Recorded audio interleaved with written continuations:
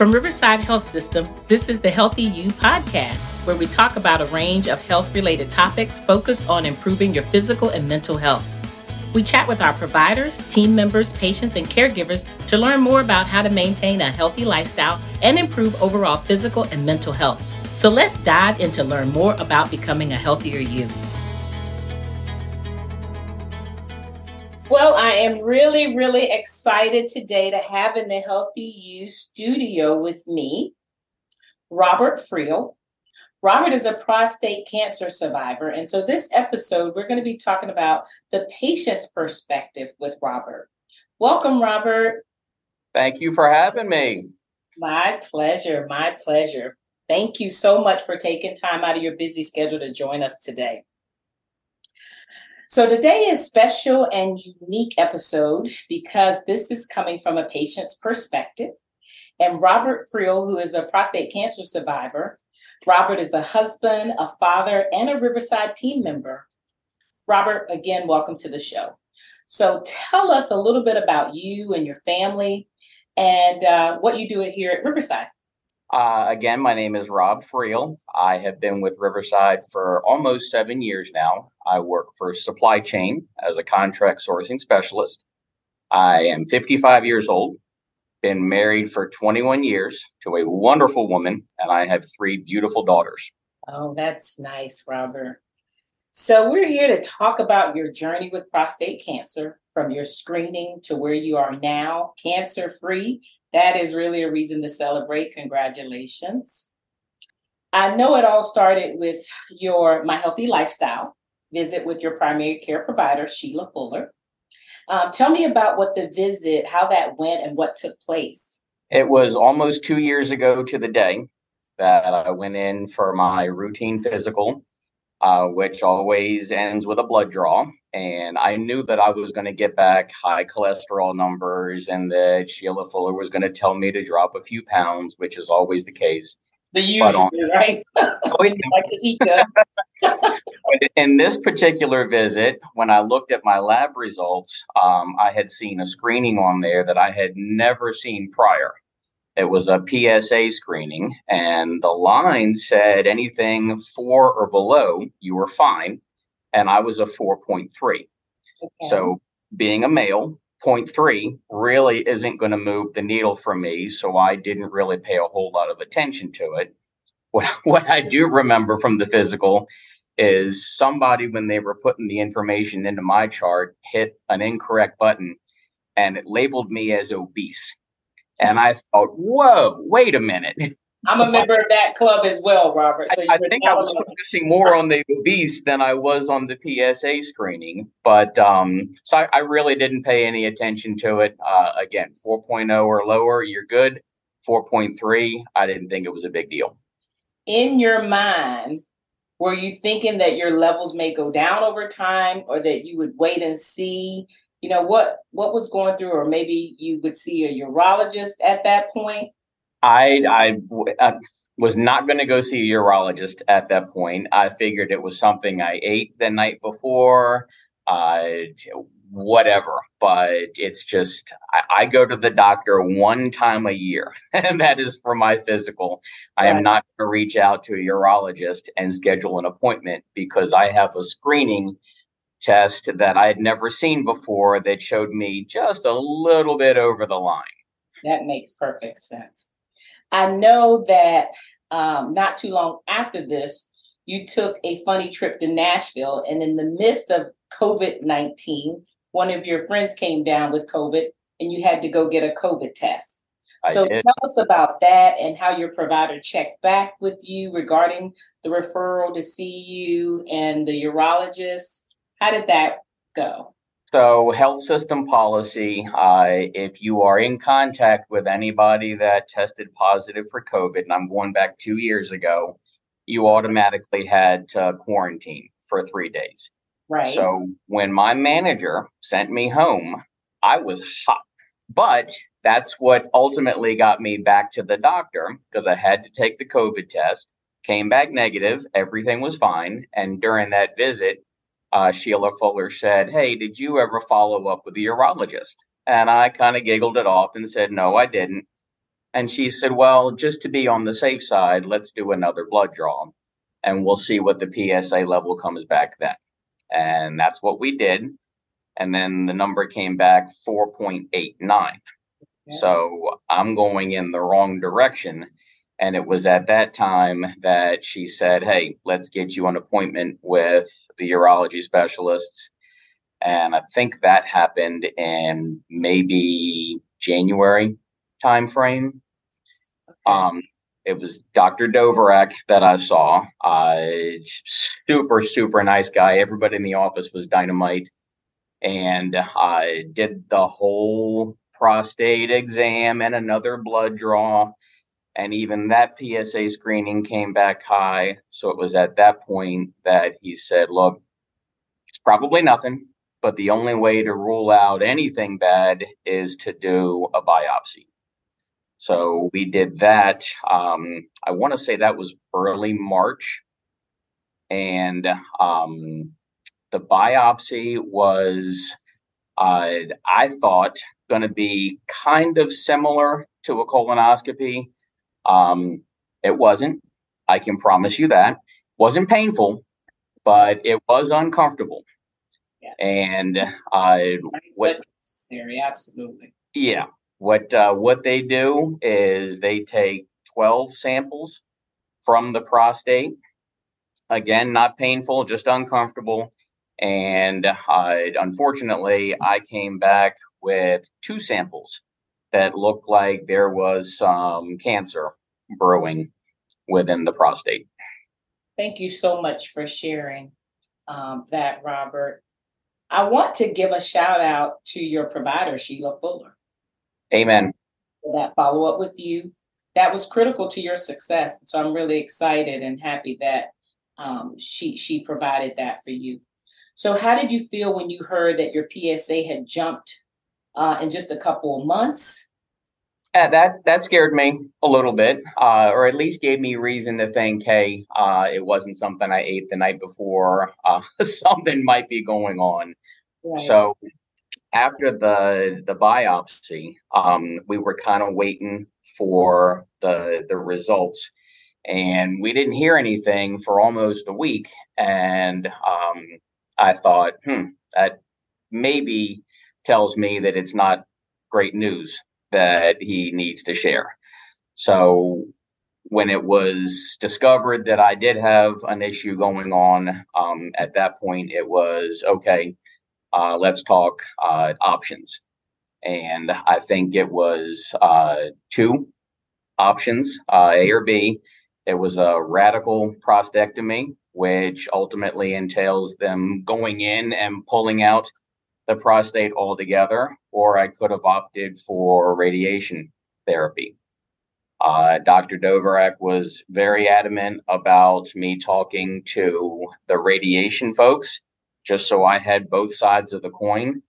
And I remember going to the oncology office. It was probably late March. Sat down with the doctor for no more than 5 minutes. And the reason it was such a brief visit is I told the doctor, look, I am 54 years old, probably on the young end of the spectrum with dealing with prostate cancer. And I've got a wife that loves me and 3 beautiful daughters. I'm not looking for 10 years. I need 30. What do I need to do? And the doctor immediately said, go ahead and have it removed. Wow. That is a lot. So, Robert, tell me a little bit about, so you ended up with the biopsy, is that correct? Correct. Walk us through that a little bit more. I think sometimes there can be some misconceptions about that process and what that's like. And people can be avoidant and afraid, right? And no reason to fear the biopsy. I'll tell you exactly what it feels like. If anyone out there has had a colonoscopy, it is much the same, but it does feel like something a little bit larger. Going into the back door, and when they take the samples, it almost feels like a very mild shock. Again, not painful, but maybe a little bit alarming. And the doctor was great. Every time he took a sample, it was 3, 2, 1 now. So I was prepared for when it was going to come. And again, I can't stress enough, there is nothing to fear with regards to having that procedure done. So after that's done, then you're waiting on the results and that type of information. Am I correct with that? Mm-hmm. There's a scoring associated with that. Would you talk a little bit? Yeah, I'm not quite sure how all that plays out. It's called a Gleason score. Okay. And apparently, somehow the pathologist deems the core sample that has an issue with a 3 plus 4 equals 7, which is, hey, there's something to be concerned with here, or it could be 4 plus 3 equals 7, which means, hey, this is a little more aggressive than what a 3 plus 4 is. Couldn't tell you how all that works out, Frankye, but I will tell you, at least one of my samples was a 4 plus 3. So undoubtedly, I had to pick one way or the other. I had to do something. You had to do something. So just for our listeners, Robert, you did a great job explaining that. I want to briefly explain what a Gleason score is. Okay. Prostate cancer is also given a grade called a Gleason score. And the score is based on how much the cancer looks like healthy tissue when viewed under a microscope. Less aggressive tumors generally look more like healthy tissue, and tumors that are more aggressive are likely to grow and spread to the other parts of the body, which we want to avoid. They look less like healthy tissue. Overall, the score of 5 or lower are, let me correct that. Overall, a score of 5 or lower are not used. The lowest score is a 6, which is a low grade cancer. And a score of 7 is a medium grade cancer. And a score of 8, 9, and 10 is a high grade cancer. So for Robert, your score of 7 indicated that medium grade cancer. It's a lot of words and but great information. Indicated that I was lucky. Exactly. I'm glad to hear that. How did you feel hearing about these results, and what was the next step in your journey after getting those results? I will tell you, I didn't feel like I thought I would feel. Usually when you hear cancer, it's, oh my gosh, doom and gloom. I never, ever felt that way. And I'm going to credit Dr. Dvorak for that to a large extent, because I did catch it early. There was more than one option to choose from.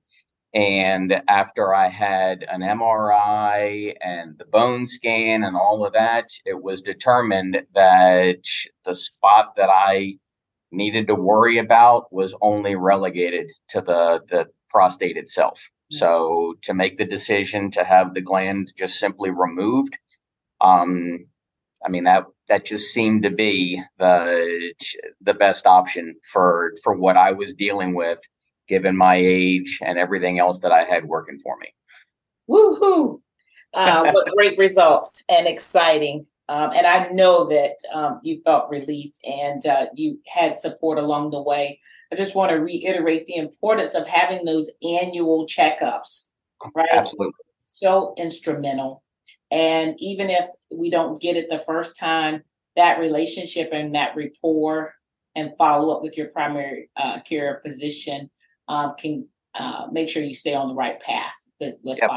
So, well, if she didn't insist on that second blood draw when I had to go in for the COVID test, who knows where I would be right now? Absolutely.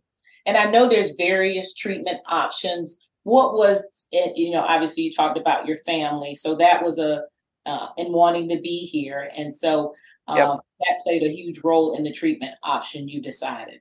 That didn't play a role. That determined that was the determining treatment option. I got 3 girls that I fully intend to walk down the aisle when their day comes, and I don't want to miss a single moment.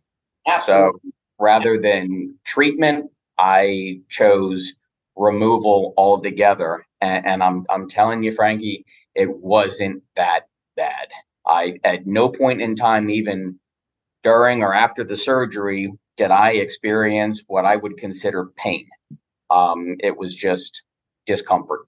Any suggestions for any of our listeners? Somebody may be newly diagnosed, trying to contemplate options. Is there anything that really sticks out to you as we talk about this process, and that you think would be helpful for them? Age has a lot to do with it. Again, I'm probably on the younger end of the spectrum. If I was 75 and all of a sudden had a higher PSA score, I don't know that my body at that age would have recovered as nicely as it did at age 54 when Right. all this happened to me last year. Right. You just got to evaluate what your personal situation is, and then do what you think is best.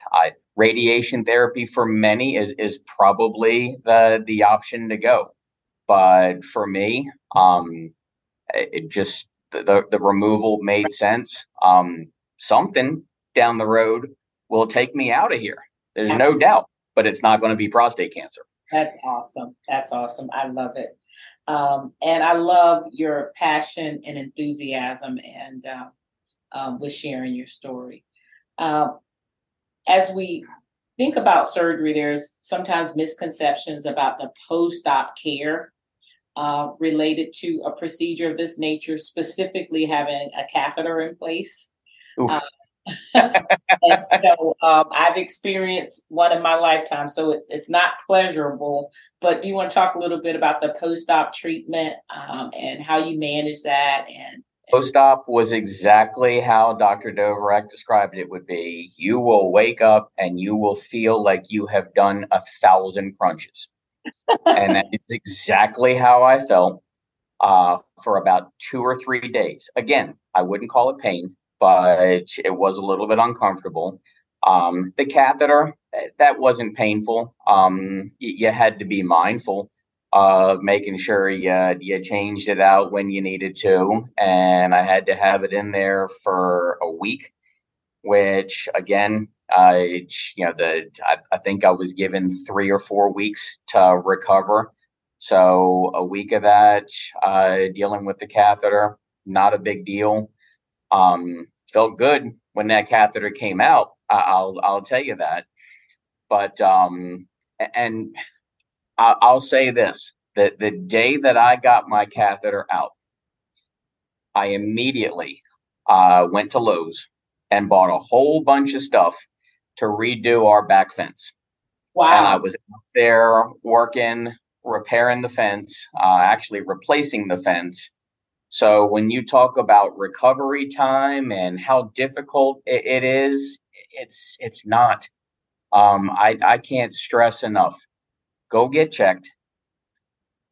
If the number is higher than what it should be, like what I experienced, do not fret. I'm a firm believer that attitude is everything.